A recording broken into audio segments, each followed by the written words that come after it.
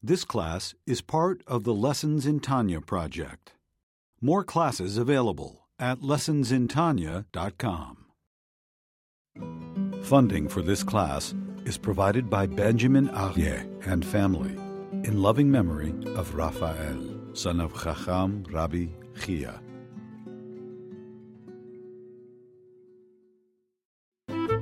Lessons in Tanya. The Tanya of Rabbi Schneur Zalman of Liadi, taught by Rabbi Ben Zion Krasniansky. Tanya's text elucidated by Rabbi Yosef Weinberg.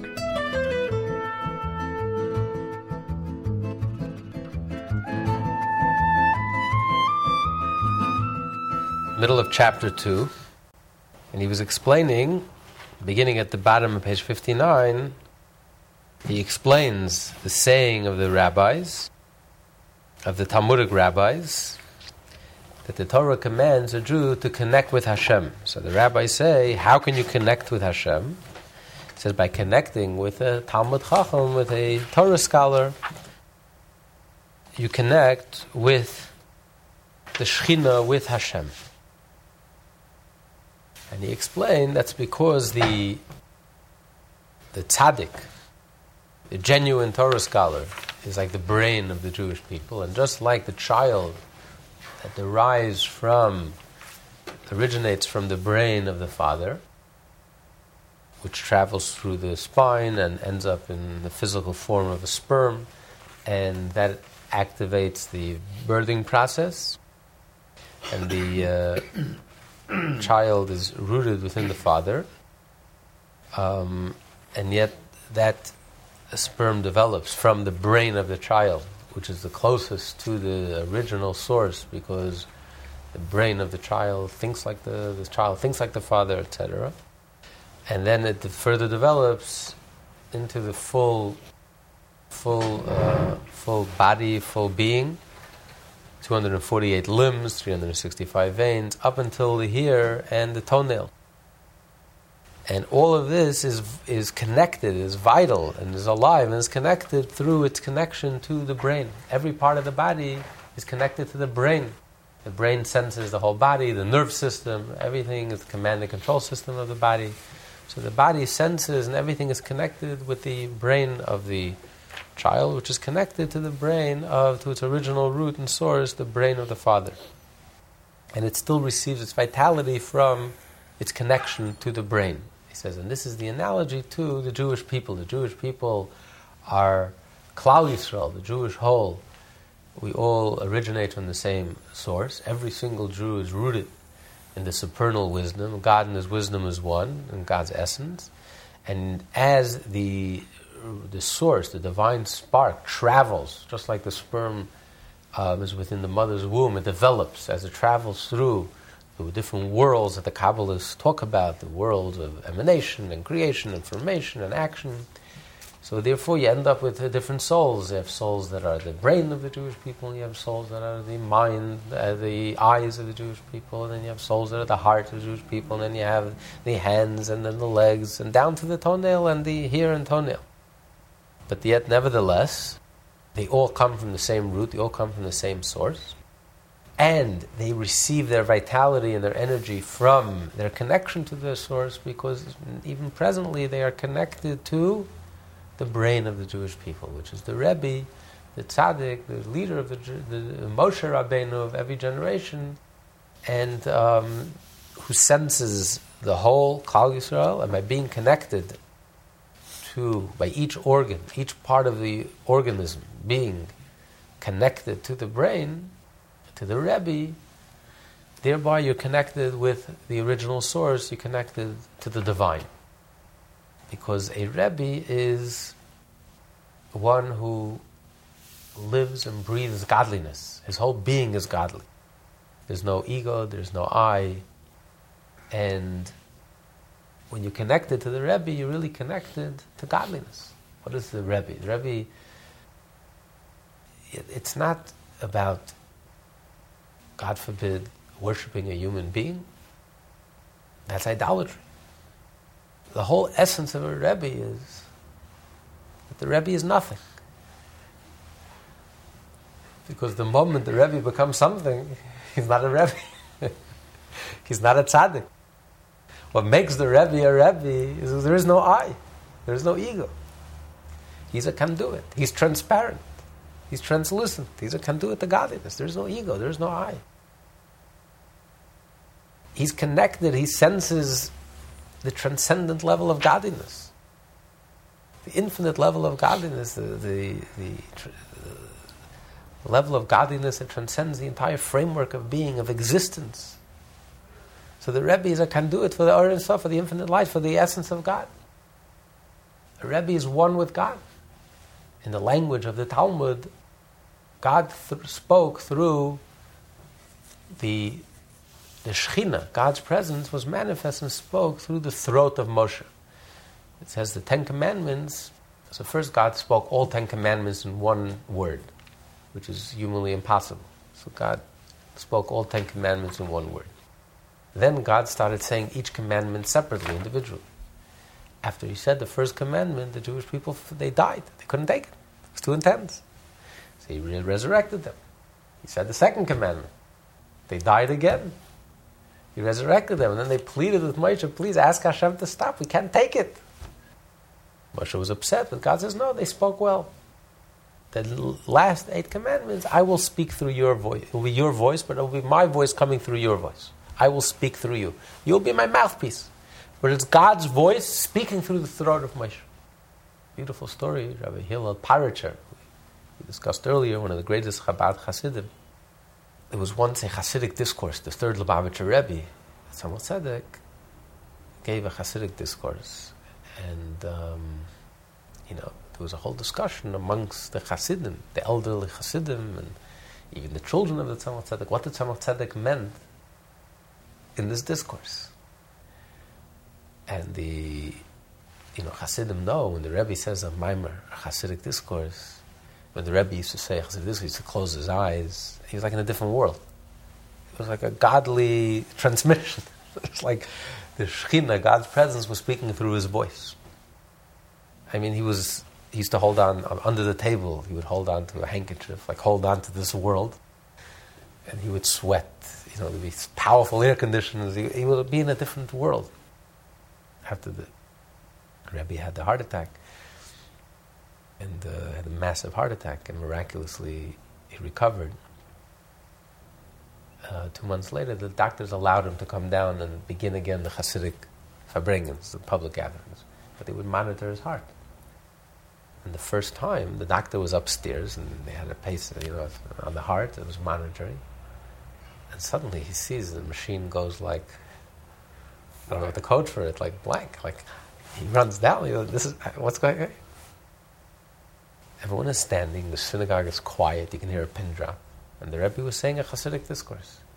He used to sing a nigun before, a special song, and the Rebbe would close his eyes, everyone would stand up. The Rebbe would say a Hasidic discourse, very intense concentration, would say a Hasidic discourse.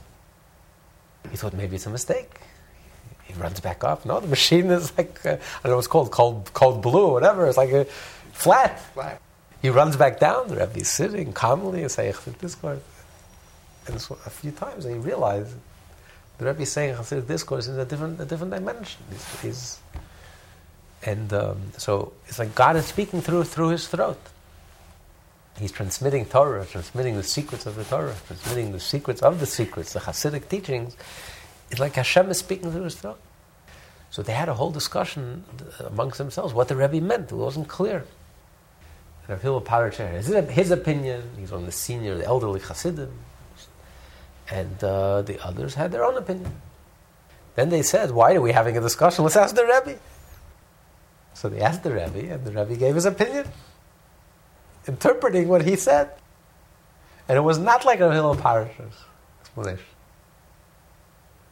And Rav Hillel Paritcher did not take back his own opinion.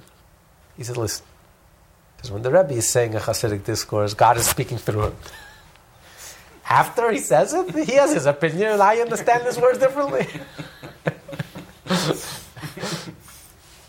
And the Rebbe once quoted this. That he had a point. But nevertheless, the children of the Chassidim said, listen, someone who God speaks through him, you could probably rely on his opinion, even when God is not speaking through him. He's probably... But his point is on point. So a tzaddik, by definition, is someone who's totally nullified. There is no ego. That's why you can come to him for advice. You come to him for advice. Because it's not... The Talmud says, if a person is ill, you should go to the tzaddik. Ask him to pray for you. Why? Go to the tzaddik. Pray to God directly. But the Talmud says, go to the tzaddik. Go to the Chacham Shabeir, the wise man in the city, and ask him to pray for you. Why? Many explanations given. One of the explanations is that when it's decreed in heaven that a person should suffer or experience pain, the decree was for you, for that person. Once you share your pain with the tzaddik, because the tzaddik is selfless, and he really cares about you, he feels your pain. Your pain is his pain. Now he's suffering. In heaven, they never decree that the tzaddik should suffer. You should suffer, not him. So they have no choice. They must remove your pain and suffering because they have to alleviate the pain of the tzaddik. So a tzaddik is selfless. It's not about him. It's not about I. There is no I. There is no ego. And the less ego there is, the greater the tzaddik. The holier the person. And the ultimate tzaddik, Moshe Rabbeinu, was the most humble person that lived. He was totally nullified. He says, I am nothing. What are we? We're nothing. Aaron and I, what are we? We're nothing.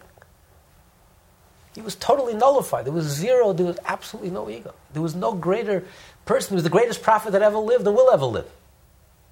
Someone who's completely nullified before God. Therefore, whatever Moshe did, it's not he did. God did. He lifted his hand and he split the sea. Not Moshe, a human being can't split a sea. But Moshe, Hashem acted through Moshe. His stick was holy. Everything about him was holy. Because he was just a conduit for God. It's like electricity needs a conduit. So ego gets in the way. When there's ego, it gets in the way of godliness. It blocks. When there's less ego, then the energy just flows through. Godliness just flows through. The blessing just flows through. So people ask, Hasidim worship a Rebbe, Hasidim are connected to the Rebbe. God forbid. If a Rebbe is something, then he's not a Rebbe. A Rebbe, the reason he's a Rebbe and he's a tzaddik is because there is nothing. The tzaddik is, his whole being, his whole essence is permeated with the reality and the truth that there is no other reality but God. There is no I, there is no ego. All there is God. There is nothing else. Everything is really God. Everything is God, and God is everything, and there's nothing else. There's nothing but God. The tzaddik experiences it, lives it, breathes it, feels it, is in awe of it, is excited by it, is motivated by it, aspires towards it. That's his whole being, that's his whole life. That's why he's a tzaddik. That's why he can bring blessings into this world. His whole being is a blessing. And he draws down godliness into this world and reveals godliness into this world and brings blessing to this world and success. Because he's representative of godliness. The less of ego, the closer you are to God. The less I, the closer you are to God, the more real you are. As the Zohar says, the Yud is the smallest letter, and yet it's the holiest letter. God's name is Yud. The less something is, the more valuable it is, the more precious it is. The bigger something is, no value. It has no currency. Zohar says it says in the Talmud, the world above is the opposite of this world. What's important here is nothing there. What's nothing here is important, is valuable there. It's a different marketplace. What's valuable in this world? Ego, egotism, loud, bulk, substance. It has no currency in heaven. Something. What's not value in this world? When something is nothing, it's bittul, self-nullification, there's no ego. That's precious to them.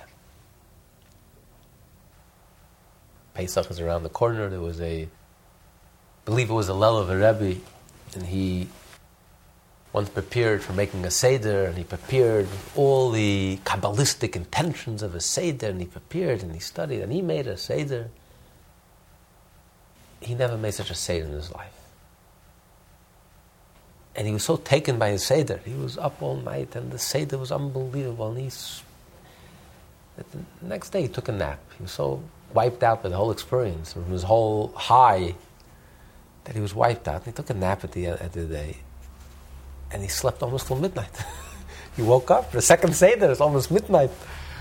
You can imagine how he felt. He felt like a bum, a lowlife. Everyone is sitting at the Seder, and he's sleeping, and he almost slept through the whole Seder. And he had a custom to finish the second night also before midnight. So he had to do the whole Seder rushed. He barely could say the words, no intent, no nothing.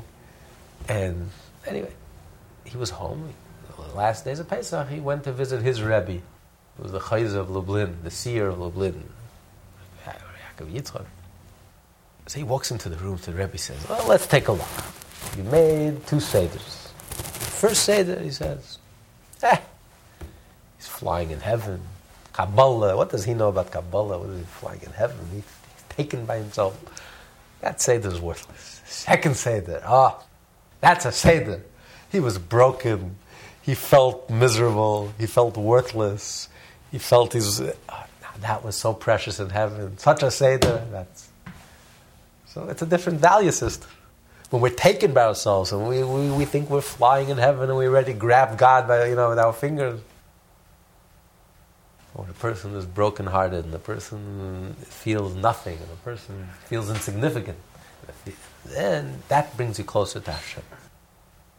So a tzaddik, by definition, is one who has no ego. His whole being is egoless. The greater the tzaddik, the less ego, the more egoless. The Rebbe, who senses the whole of the Jewish people, Klal Yisrael. Not the individual, but as how each one is part of something larger than the whole is greater than the sum total of its parts, and we're all interrelated and interconnected. So the Rebbe, there is no ego. It's not about I, it's all about Hashem.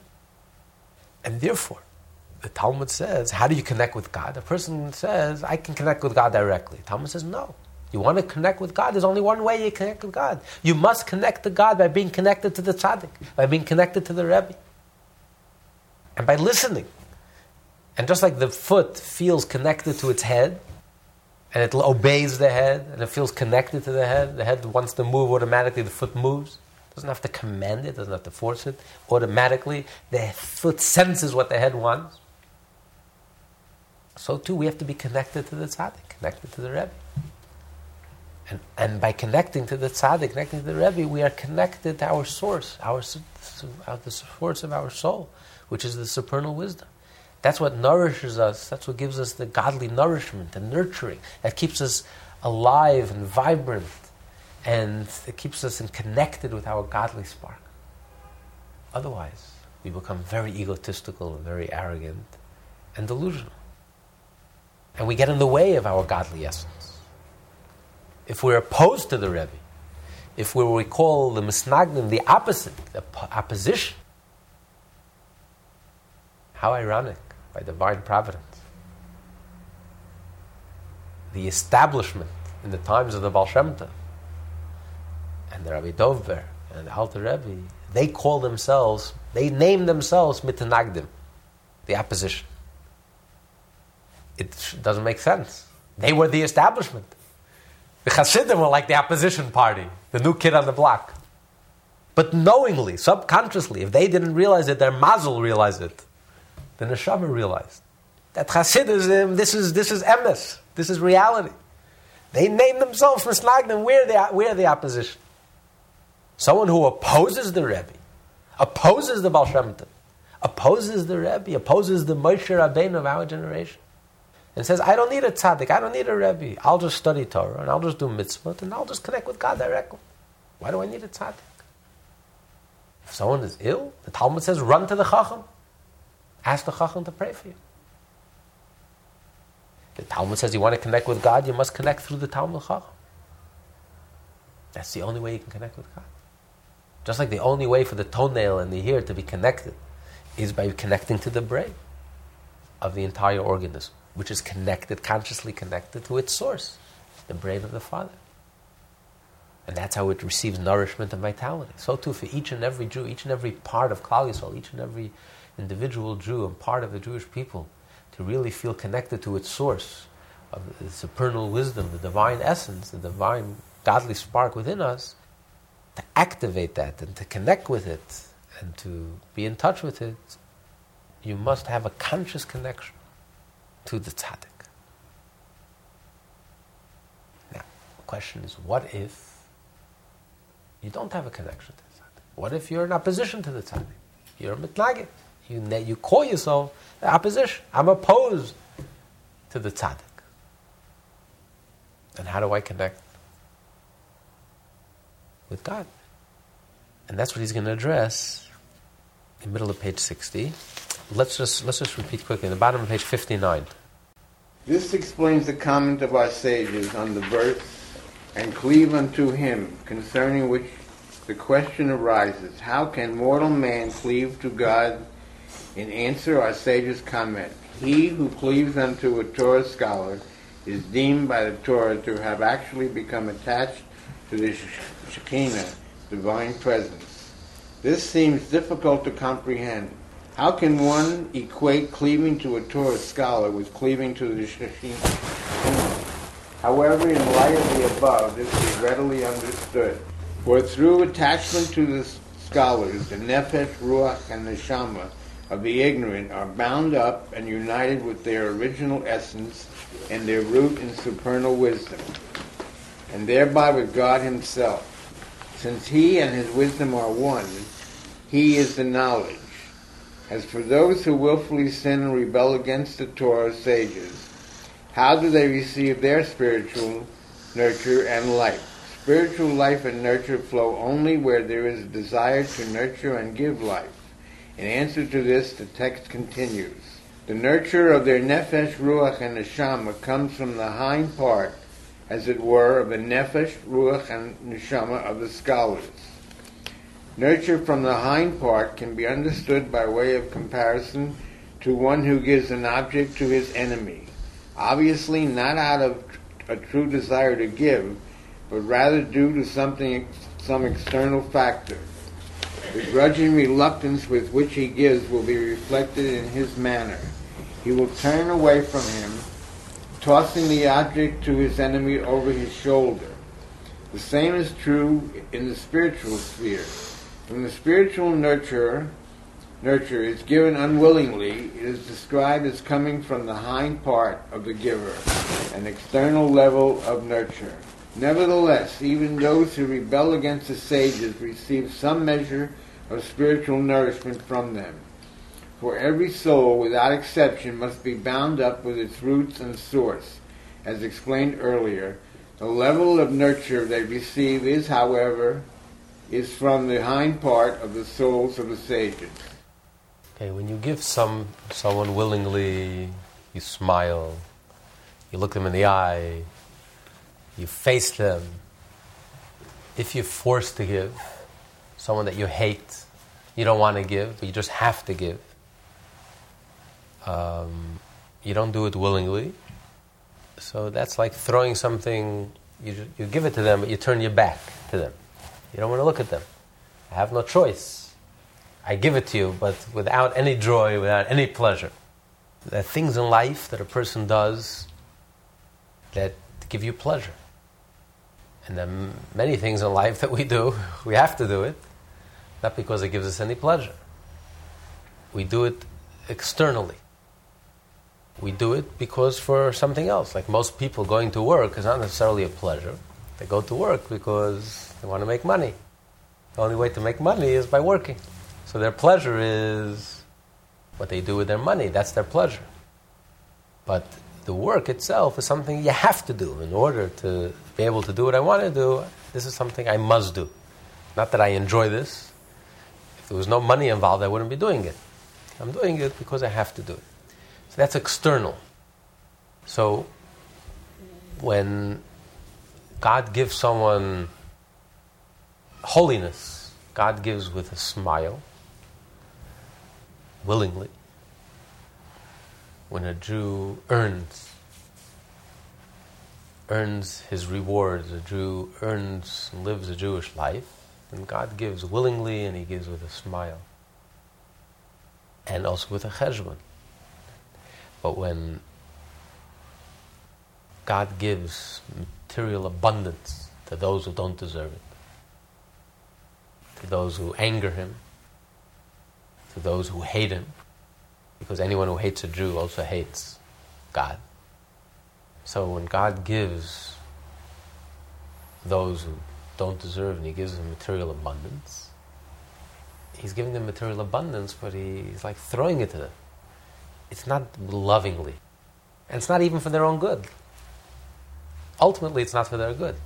It's not given with love, with care. You deserve it, you don't deserve it, it's going to destroy you. Just take it. So that's like when you throw behind your back. You hate it. You hate someone, or you hate them, or you hate doing it, but you have to do it for whatever reason. So you do it. So this is the analogy when he's saying every Jewish soul must receive its nourishment from the Talmud Chacham, from the Tzaddik, from the Rebbe. But those who have a connection to the Rebbe, and those who respect the Rebbe, and those who love the Rebbe, and those who are students of the Rebbe, and those who listen to his guidance and his directives, like every healthy organ listens to the guidance and the directives of its own brain, its own mind. Then the brain and the mind in turn nourish and sustain it in an eternal way, in an open way, with a smile. But when a Jew turns his back to the Rebbe and is opposed to the Tzaddik and rebels against the Tzaddik and is disrespectful of the Tzaddik, so you turn your back, so you receive from the Tzaddik also from his back. It's measure for measure. The heart of a person is like a mirror. If you love someone, the other one will love you in return. If you turn your back towards someone, that's the greatest distance you can have between two people. It's not physical distance. You can have someone you love unconditionally, or your best friend could be in Australia on the other end of the world. There's no distance. Love transcends time and space. You feel close, you feel intimate, you feel connected, you're in touch, you're in tune with each other. Physical space doesn't create any barrier, any distance between people. You can have two people in the same room, and it's so distant. It's like from here to here and here to the moon. There's ice, there's cold, they hate each other, they turn their back towards each other. That's as distant as you can get. Can't stand each other. Then you can be physically close, proximity, but you're distant. That's turning your back. Like Hashem says, how can you be distant from Hashem? Hashem is everywhere. So distance means when you don't care. Your heart is not into it. He says, you're turning to me. Panu elai oirev. Hashem complains with the prophet. You turn to me, but you're turning your back to me. You're turning to me, but you're doing it coldly, mechanically. Your heart is not into it. So you don't care. You're turning your back to me. You're turning your back to me. Your heart is not into it. So measure for measure. Hashem turns his back to you. That's how you become distant from God. Consciously, you don't feel warm. You don't feel connected. You don't feel any closeness, any intimacy. You turn your back. You're just going through the motions. You're doing what you have to. You're just going through the motions. Even if you're doing what you have to do, you're turning to me. God says you're turning to me, but it's with your back. You're going through the motions. And therefore, if you turn your face to Hashem, Hashem turns his face to you. You turn your back, Hashem turns his back. And then you have to do teshuvah. You have to come back together. You have to reunite. You have to join your faces together, face to face. So too, you can face the tzaddik, and the tzaddik faces you. And it's a love relationship, spirituality. The conduit for spirituality is love. When there's love, there's no ego. Love is not based on ego. In America it became very easy to love. Thousands of years we've been struggling to achieve genuine love. It became so easy today. Today we love everything. But love is like I love ice cream. It doesn't mean anything. That's not love. Genuine love is soul, is spiritual, is selfless.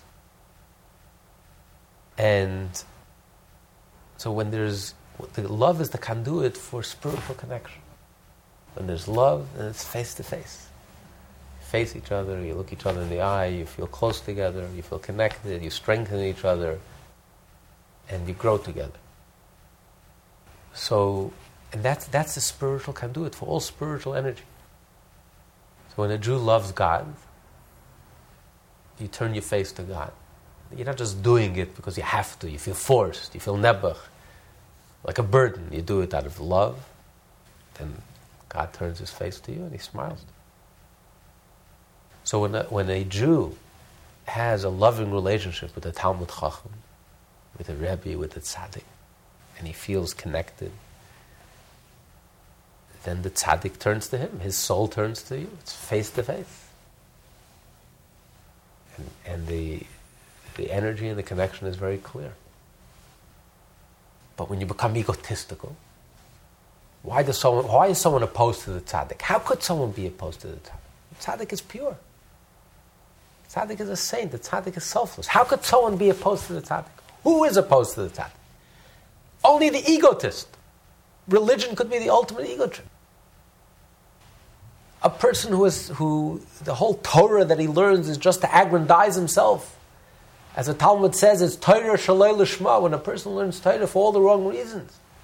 And it becomes an ego trip to sharpen his mind and to show the community how brilliant he is and to get a share in the world to come. This is all ego. Only a person who's egotistical is jealous of the tzaddik, hates the tzaddik, resents the tzaddik, can't stand the tzaddik. So the more the ego, then that obstructs the godly energy. And therefore the energy is not clear, it doesn't come through. It's like it has to be like throwing it behind your back. You turned your back. You've obstructed the energy. You're getting in the way.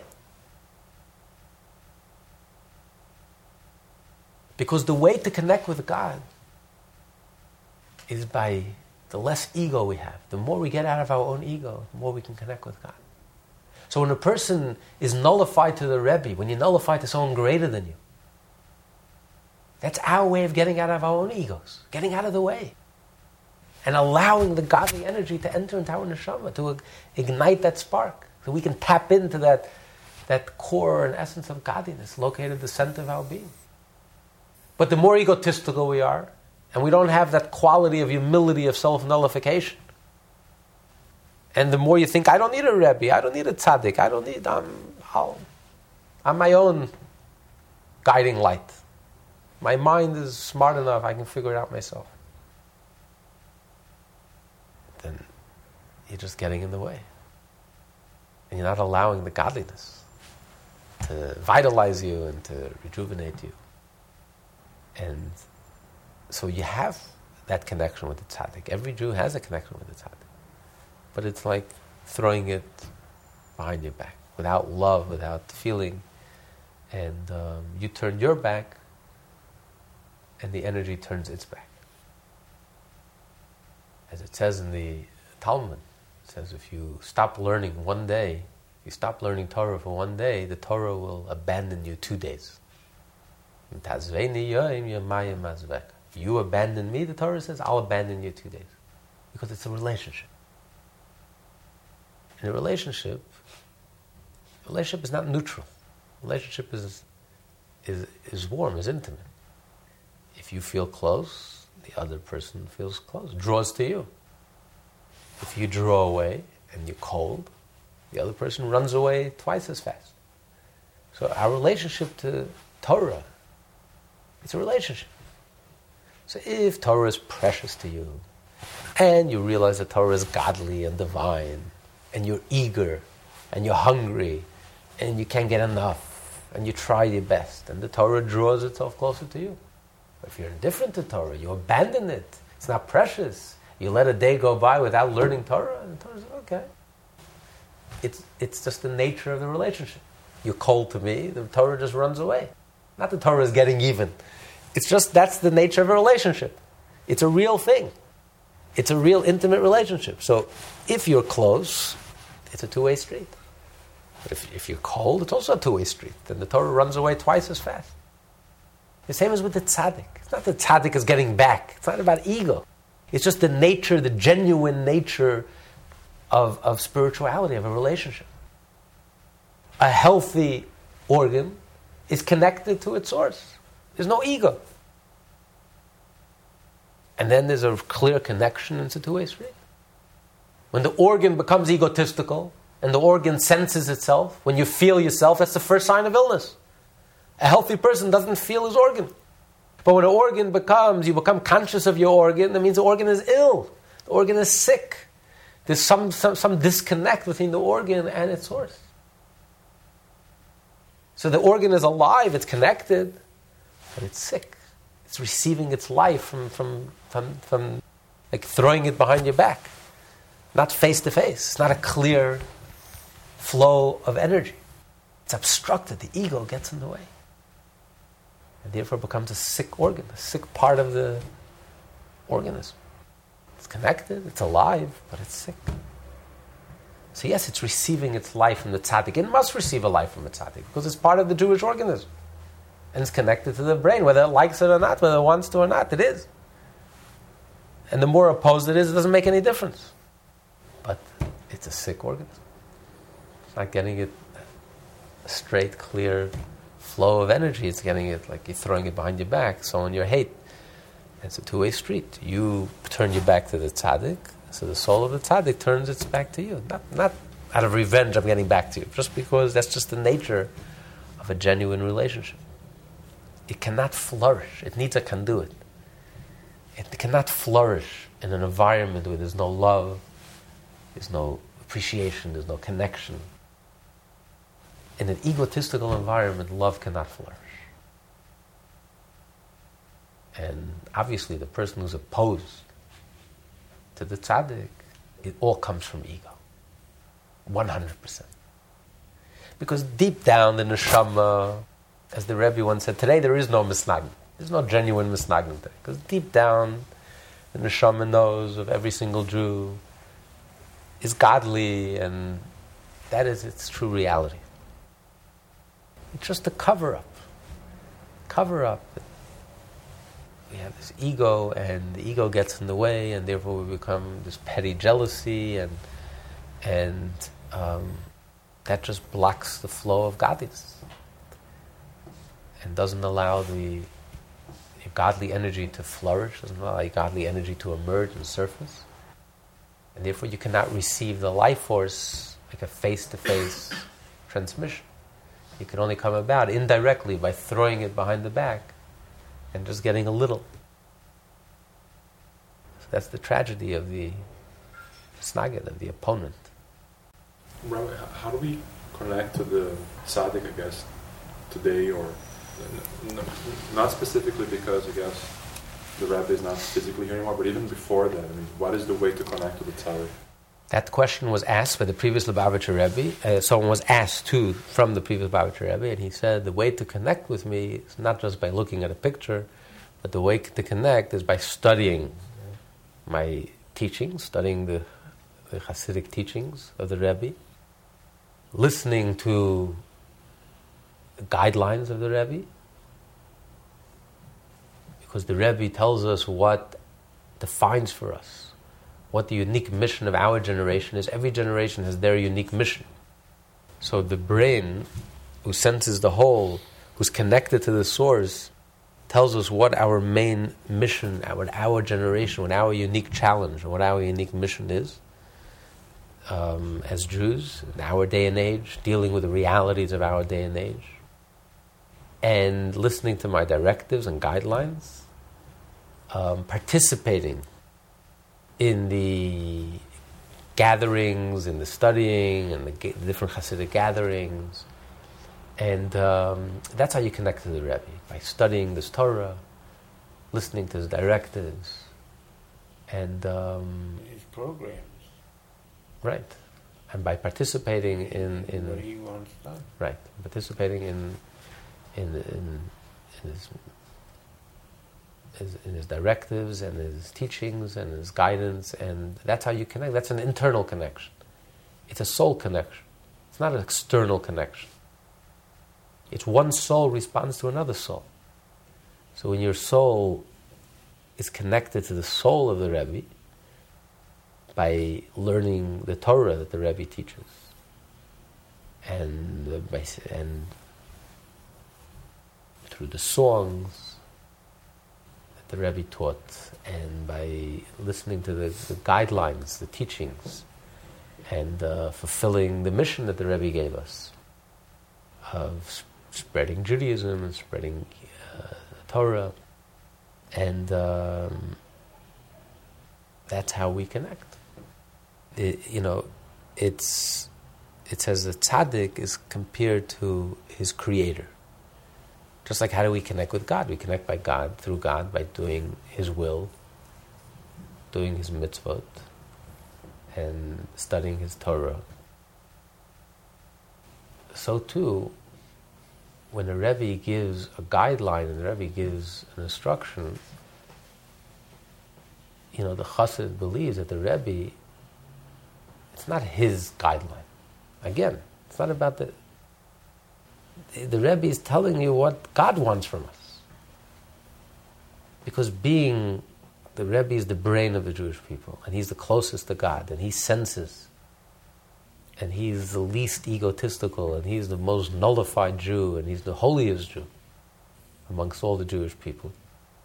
And therefore he's so in tune with God, and he's so in tune with godliness, that he's able to tell us how God wants us, what God needs us to do at this moment in time in Jewish history.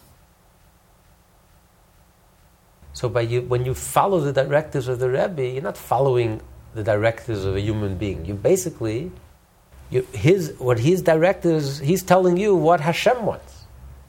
So if you truly want to connect with God, you truly want to be in tune with God, you truly want to connect with God, you have to follow the instructions of the Rebbe. God gave us 613 mitzvot. But every generation has their unique mission, what they have to accomplish, what God needs from them and wants from them at that time and point in Jewish history. How to express the Torah mitzvot in today's day and age. Without affecting the Torah mitzvah, without compromising on Torah mitzvah, what we have to accomplish, and what has to be the theme. As the Talmud says, every person has one mitzvah that they're very careful in. So to every generation has one mitzvah, the 630 mitzvah, that they have to know that this is their challenge, and this is their goal, and this is what they have to accomplish. They have to accomplish this. So the Rebbe, who's in tune with Hashem, so nullified before Hashem, that he's totally in tune with God. So when the Rebbe gives a directive, it's not a human being giving a directive, a personal directive. What the Rebbe is telling us that this is basically the will of Hashem. And when you listen to the Rebbe, then basically you're listening to the will of Hashem. That's what the Talmud says. You want to connect with God, you have to connect with the Rebbe. This is what we call emunat chachamim, the faith in the chachamim, the Torah scholars, the genuine scholars of the Jewish people, holy people. It's a beautiful story with the author of the Tanya, the Alter Rebbe. Alter Rebbe was a student then of Rabbi Dov Berg, Maggid of Mizrich. And he was traveling with some other students, and they stopped in an inn. Most of the innkeepers in Eastern Europe were Jews. That was one of the only ways of earning a living. They would run the inns, they would sell the vodka, run the taverns, and they made a living, barely. And this innkeeper's been there for many decades, and Alter Rebbe looks at him and speaks to him, and he says, how many years have you been here? He says, 30 years, 40 years. He says, what? 30, 40 years? And you haven't been in Shul Shabbos? Because there was no minyan. He was the only Jew in town. They used to do it like here in America. Rosh Hashanah, Yom Kippur was the only time of year. They closed the taverns, and everyone went into town to be in Shul. But the rest of the year, there was no Shul. This is what? You're living in a place, in the boondocks, no minyan, no fellow Jews. How could you do this? Jew says, but I understand, I make a beautiful living here for the last 40 years. What do you want me to do? I mean, how am I going to make a living in the city? There's so many Jews struggling to make a living. What am I going to do in the city? Alter Rebbe says, God is big. The same God that figured out how to give you a living here will figure out to make you a nice living even in town. Anyway, Alter Rebbe went on to do his own thing. He was learning and this. A few hours later, he looks outside. He sees wagons all piled up. So he says, what's going on? He says, what do you mean what's going on? You told me that I can't live here anymore. And Alter Rebbe was so taken aback because he wasn't even a Rebbe yet. He was the youngest student of the Maggid of Mezritch, Rabbi Dov Ber. But this simple Jew who never went to Minyan in 30, 40 years. But he had such emunas chachamim, such simple faith in the words of the tzaddik, that without any question, because Alter Rebbe there was no ego here. Alter Rebbe wasn't just telling him just to make a point or showing how smart he was. Alter Rebbe was speaking from his neshama. He was saying the truth. And his truth resonated with the Jew. And the Jew responded. And miraculously, the end of the story, as soon as he moved out, he took all the stuff. A fire hit the place. He would have, had he remained, he would have lost every penny he had. But here he went willingly, and Hashem helped him. Alter Rebbe told the story himself. He told this story himself to his grandson, the Tzemach Tzedek, Rabbi Nachman. When he got married, his father-in-law gave him a nice, we call a nadan, a nice, you get married, you give the son-in-law a nice piece of change, so you can invest and you can earn a living, so you can sit and study in peace. When he received the money, Alter Rebbe called him in and he said, he opened up his drawer. There was a drawer where he kept all his tzedakah, money that he collected for charity. He says, I'll give you good advice. He says, why don't you put all that money in this drawer? So he says, no. This is his nadan. This is, he has money now to last him a lifetime. He can invest it. He can be able to sit and learn. Give it all to tzedakah. He gave 10%, it's 20%. I'm sure he gave even more. Rebbe was suggesting you should put all that money in tzedakah? Okay, that was that. Anyway, he gave his money to a chassid who was a businessman to invest.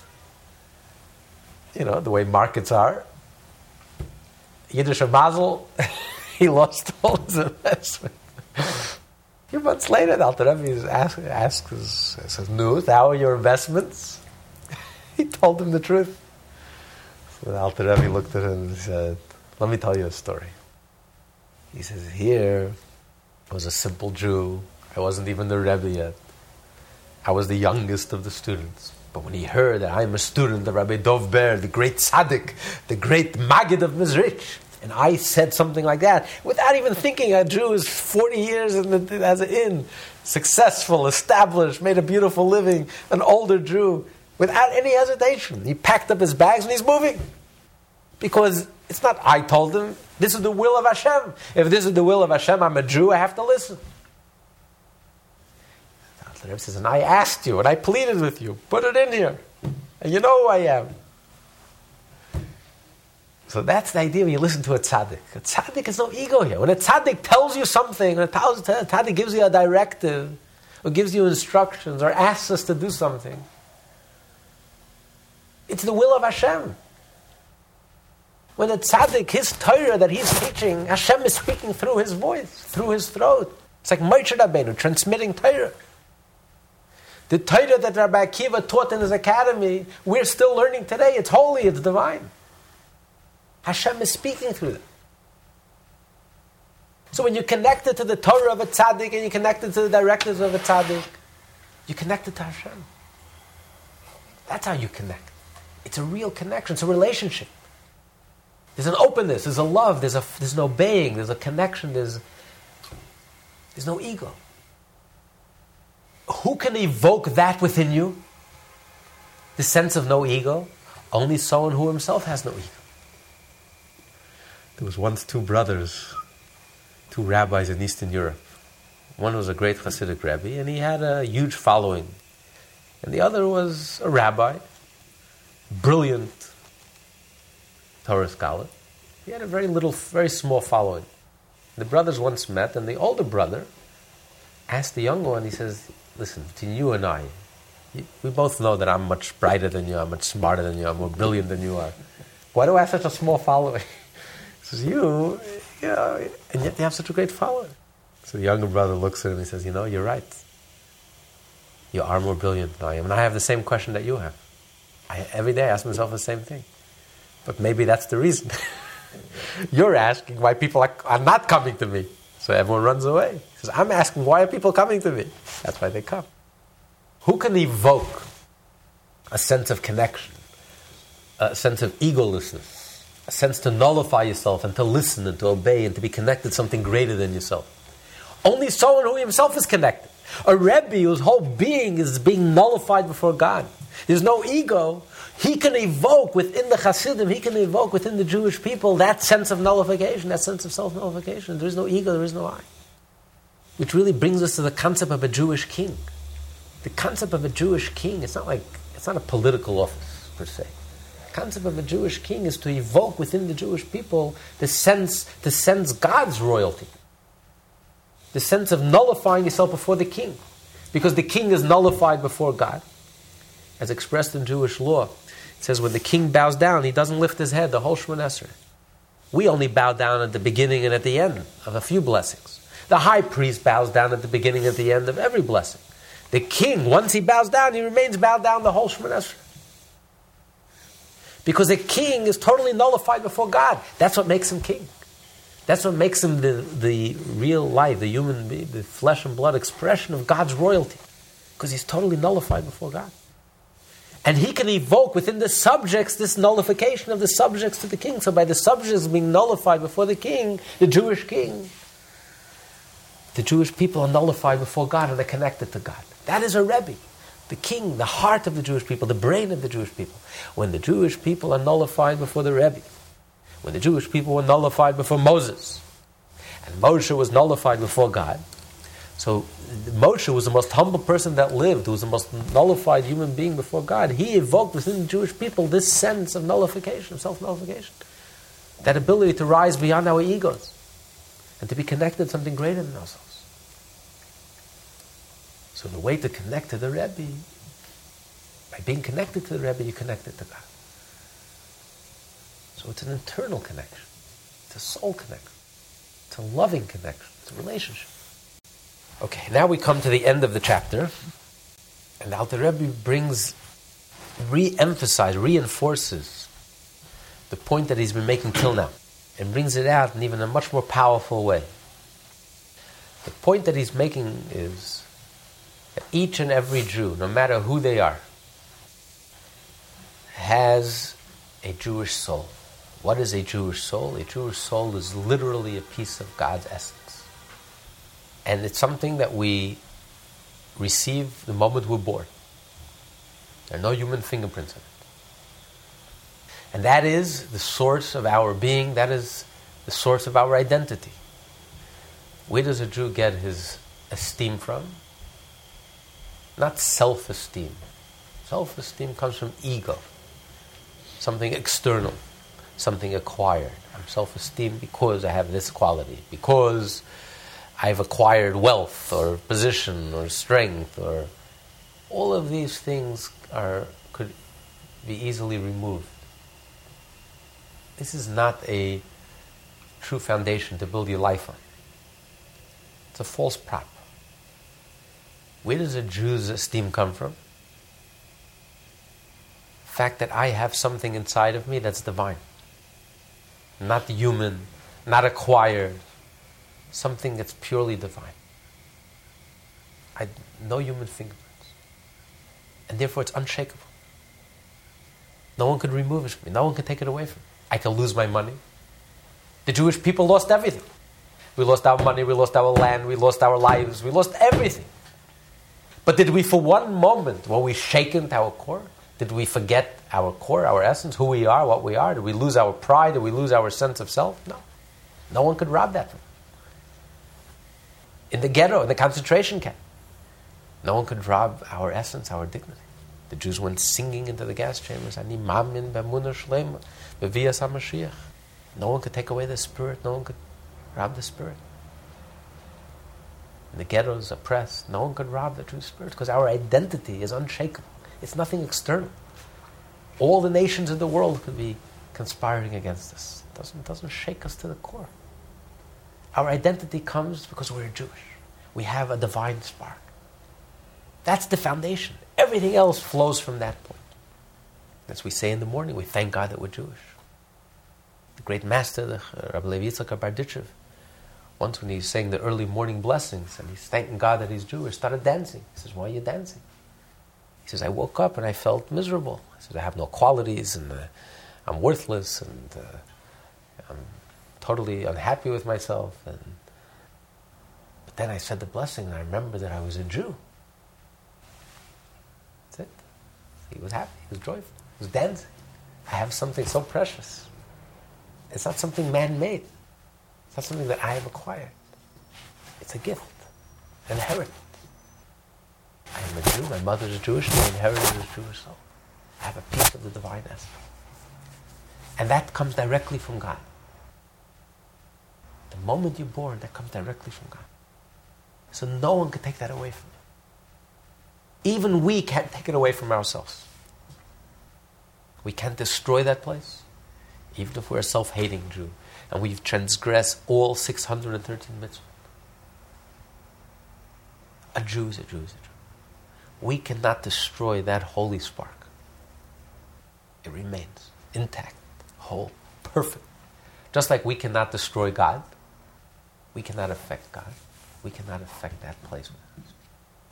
And now he's going to conclude that even our parents cannot affect that place. Although no one has an impact on children like parents do. No one has an impact on us like our own parents. That's reflected in Jewish law at the end of life. For parents, you say Kaddish, you sit in mourning, you mourn an entire year. No one else do you mourn for an entire year. Not for a spouse, not for children, God forbid. You mourn 30 days. But for parents, you mourn an entire year. Because parents are our foundation. Everything else is interchangeable. You can never replace your parents. It's the foundation. When a parent passes away, it's a crack in the foundation. Everything falls apart. It's not a detail. It's your whole foundation has been destroyed, taken away, pulled from under you. Sometimes you don't appreciate it, you don't realize it until it's taken away. But that's why it's so painful. And it lasts a year. It's raw for an entire year because it's so fundamental to a person. When we grow up, children, parents are God. That's why there's nothing in the world, there's nothing worse than child abuse. Can you imagine parents? Parents are God to the children.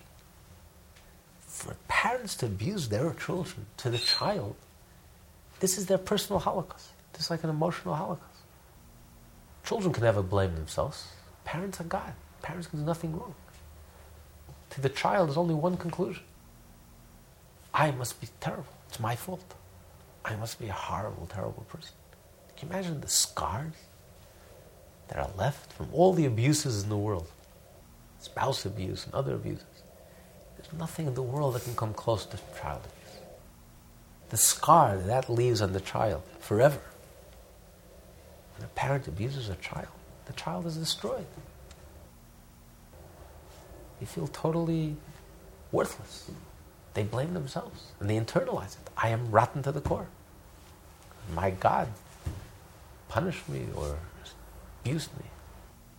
The Rebbe says that only up to a point.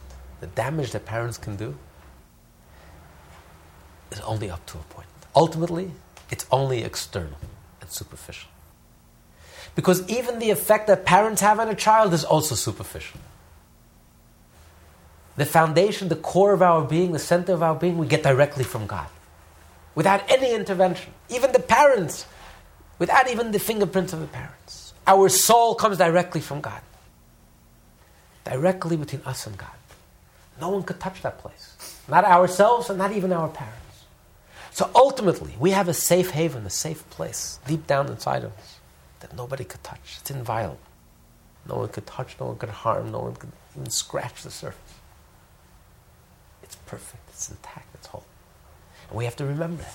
Even, God forbid, a child who was abused, with the help of the Tanya, the help of Yiddishkeit, the help of Torah, you're able to tap into that essence. Remember who you are. You're a piece of the divine essence. And no one could touch that place. No one could harm that place. No one could take that away from you. And that's the foundation of your being, of your esteem. Not from anything external that's so shaky. Because it could be easily abused or easily taken away. And he says the effect that parents have on the children is only external, superficial. He's going to bring down from the Zohar that it's like the clothes of the neshama, the way the neshama expresses itself. As he says, the proof is that sometimes we have very holy parents and the children are mediocre, nothing special. Obviously, the children are refined because they grew up in such a holy home.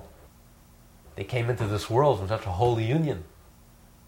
Their parents, holy people, thinking holy thoughts and love. And so the soul comes into this world, so the soul has an easy journey into this world, a smooth ride into this world, because it came into and entered into a holy environment, so the soul doesn't feel so jarred from its juxtaposition from heaven, and suddenly the soul ends up in a coarse environment. So it's a warm environment, it's a loving environment, the soul feels at home. But the soul could be a very mediocre soul, a low-level soul. On the other hand, many times we find that the children of the wicked parents with no refinement, coarse, but the children have very deep souls, intense, powerful, profound souls. But because they grew up in a coarse environment, because they were conceived in a coarse way, therefore the manner and the expression of the soul could be coarse. But the soul itself could be great. Obviously, the soul had nothing to do with the parents. Because these parents weren't holy and they were far from holiness in the moment of conception. They weren't thinking about holiness. How did they draw down such a holy soul? It has nothing to do with the parent. There's no human fingerprints on the soul. The story of the soul, the journey of the soul, there's no human fingerprints. It's directly from God. But it's all because of, and that's why God made that children should be born out of sexual intimacy. Because something so loving, something so intimate, something so deep, something so profound, that's the best vehicle for the soul to come into this world. But therefore everything depends on the moment of conception. What the parents were thinking at the moment of conception. Because everything is affected by that moment. And the soul enters into this world. The parents were holy and were thinking holy thoughts, were refined, uplifted. Then the soul that comes into this world, the soul comes down with a very refined envelope, clothes, mannerisms, expressions. Whereas the soul has the vehicle, the vessel to express itself. A very refined vehicle. If the manner in which the soul came into this world, the moment of conception, was coarse, and to the parents it was just a drunken experience, then the soul comes into this world and it's very coarse. The vehicle, the clothes, or the expression of the soul is limited by its expression. So although the soul may be a very high soul, a very deep soul, a very profound soul, it's much greater than the parents. But the expression of the soul will suffer because of the behavior of the parents. So the parents have a tremendous responsibility. Everything really depends on the moment of conception. Just like physically, it says what you think at the time, what you see at the time.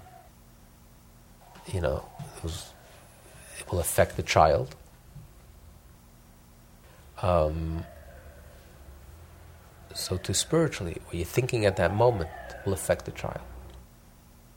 Let's learn inside Having concluded that every Jew has a holy soul, which emanates from above, from supernal wisdom, the Alter Rebbe now states that even the quality, the rank or level of each individual soul is determined only by factors from above. Spiritual factors such as the soul's above-mentioned descent, Hishtalshalut.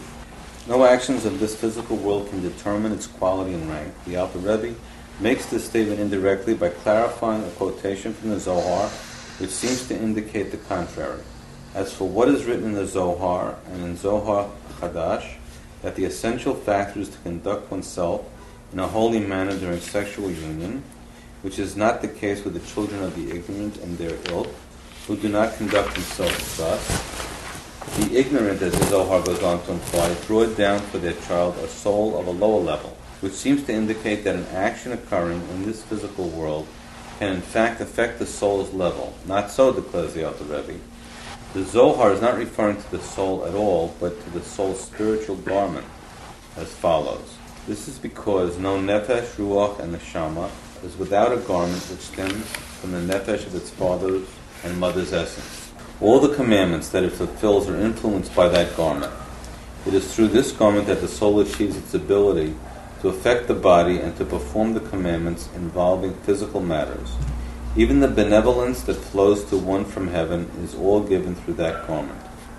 Because the soul is so strongly bound up with this garment, the Zohar refers to the garment in this context as the person's soul. Now, if the person sanctifies himself, he will bring forth a holy garment for the neshama of his child, thereby enabling the child to serve Hashem more readily.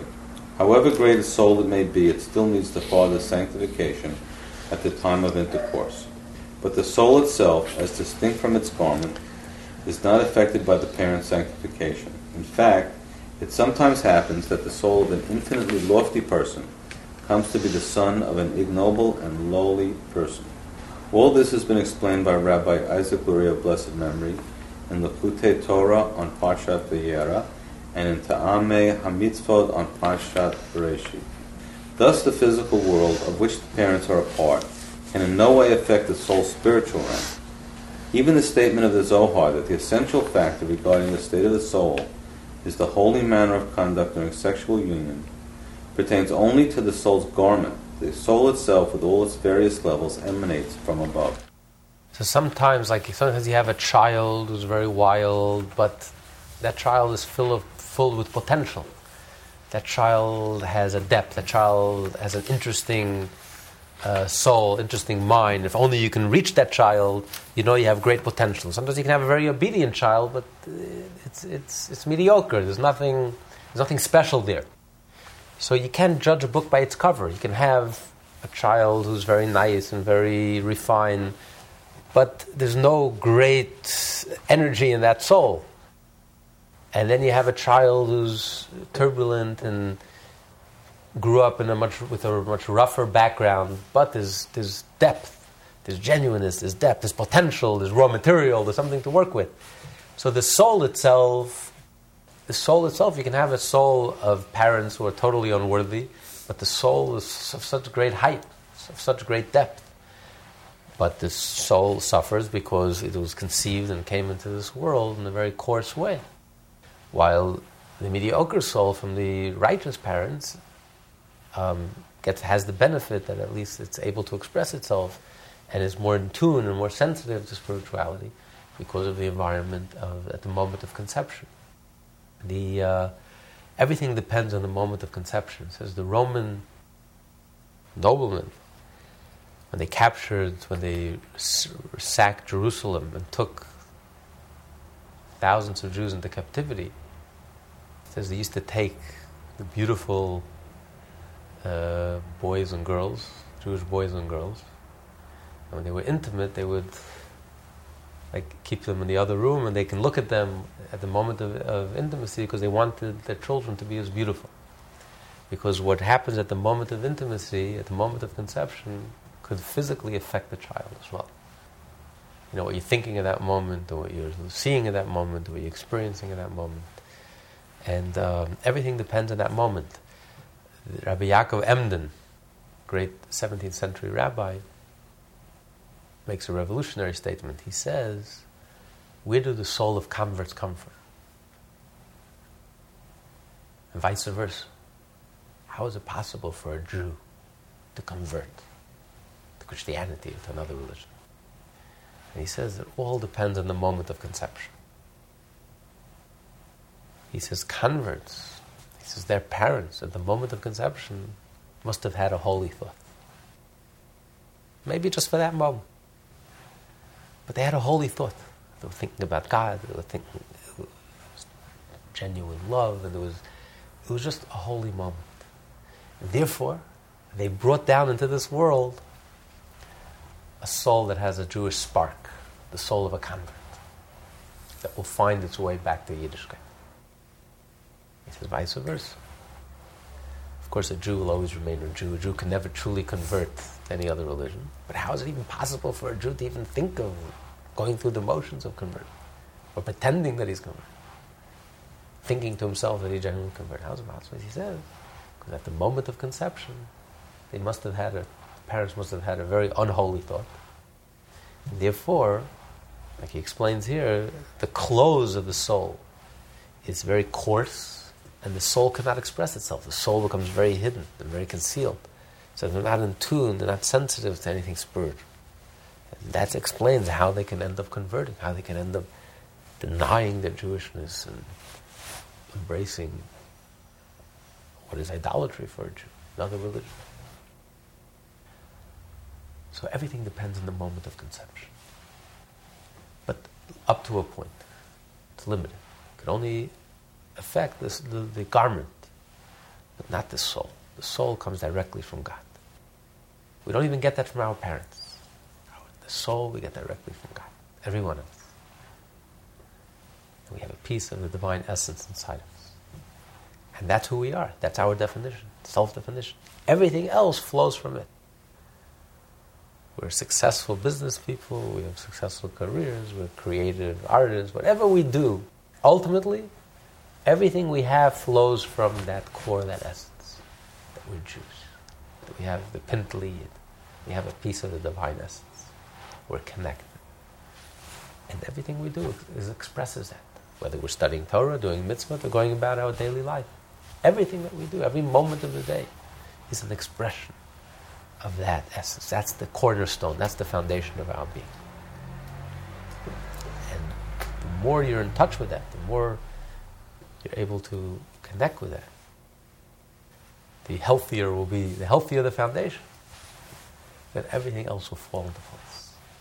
What determines what spark each person has? God himself decided? I guess so. He says there's no human fingerprints. Nothing that the parents do affect that. And the proof is, great parents have mediocre souls, and you have worthless parents, and they have holy souls. So obviously they had nothing to do with it. This comes directly from Hashem. Of course you can pray, and we imagine that, of course, holy people probably most of the time bring down very special souls. Special people probably most of the time bring down special souls.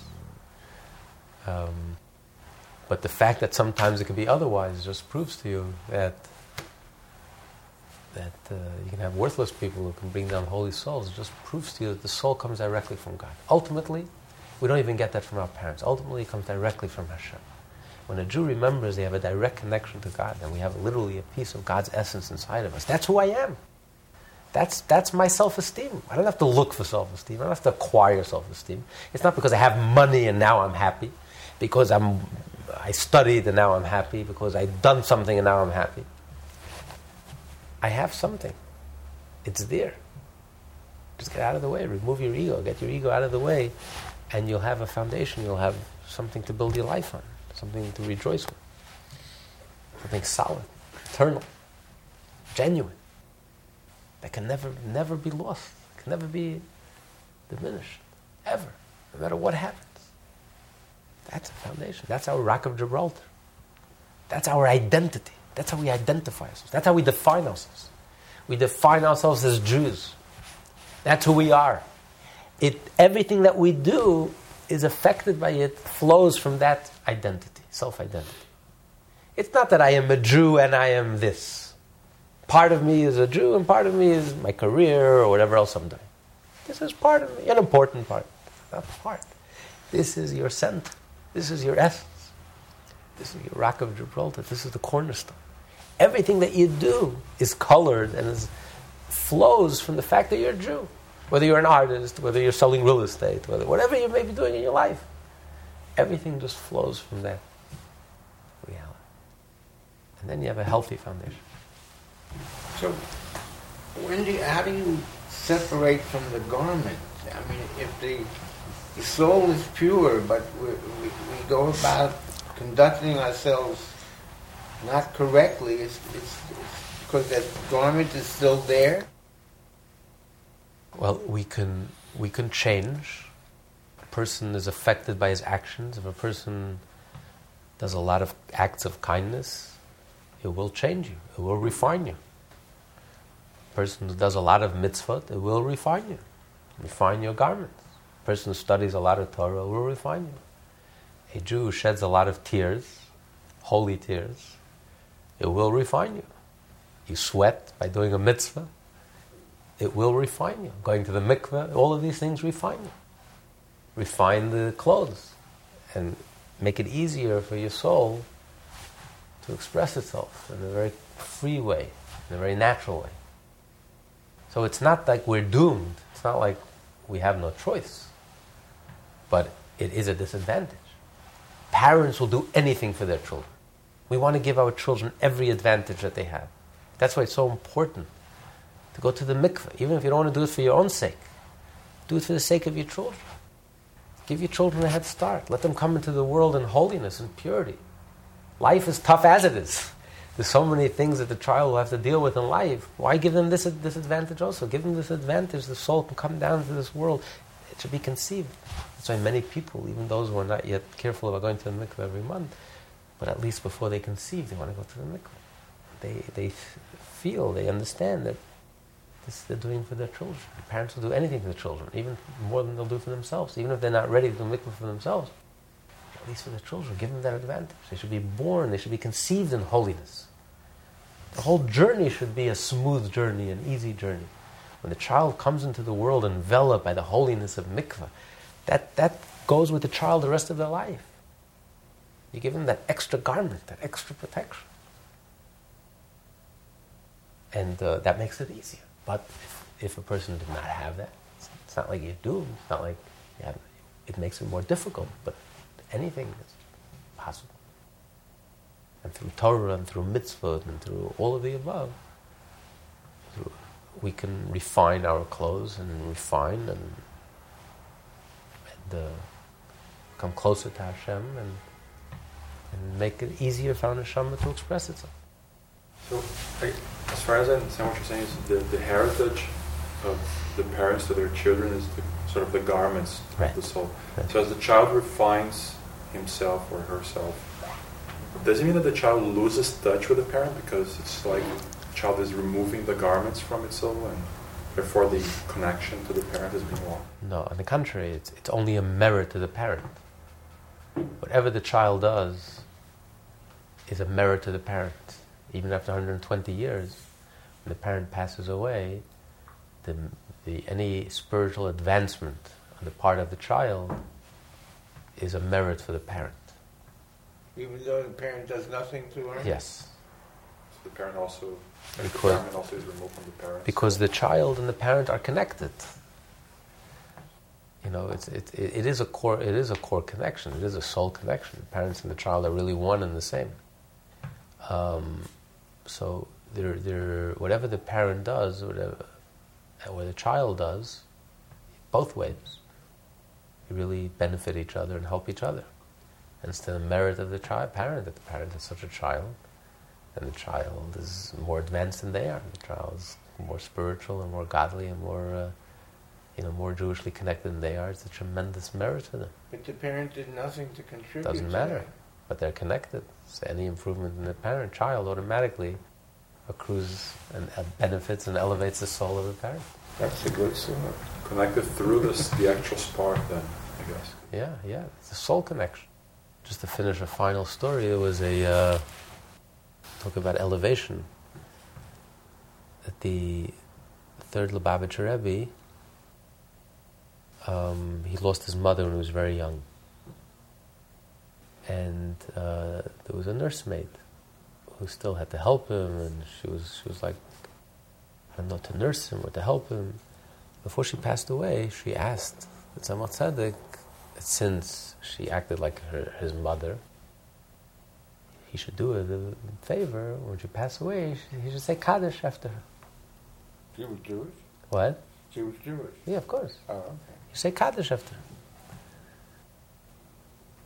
So Tzemach Tzedek agreed. I believe it was after twice, he said Kaddish twice, she appeared to him in a dream and says, please stop. Your Kaddish is so powerful, you're elevating me to such a world that I can't handle it. he says, please stop saying Kaddish. Well, this Shabbos was the birthday of the Rebbetzin, Chaim Mushka, the Rebbe's wife.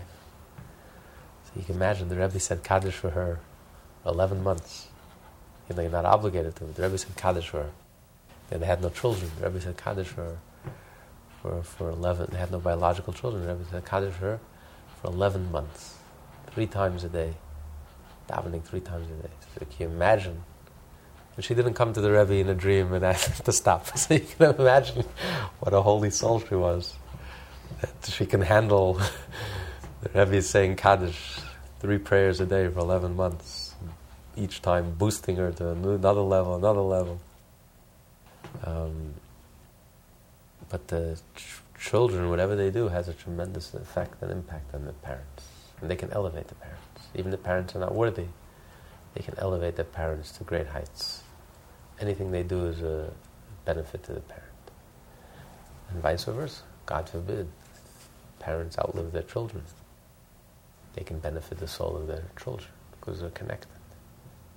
You never sever that connection. The connection only grows deeper. This class is part of the Lessons in Tanya project. More classes available at lessonsintanya.com.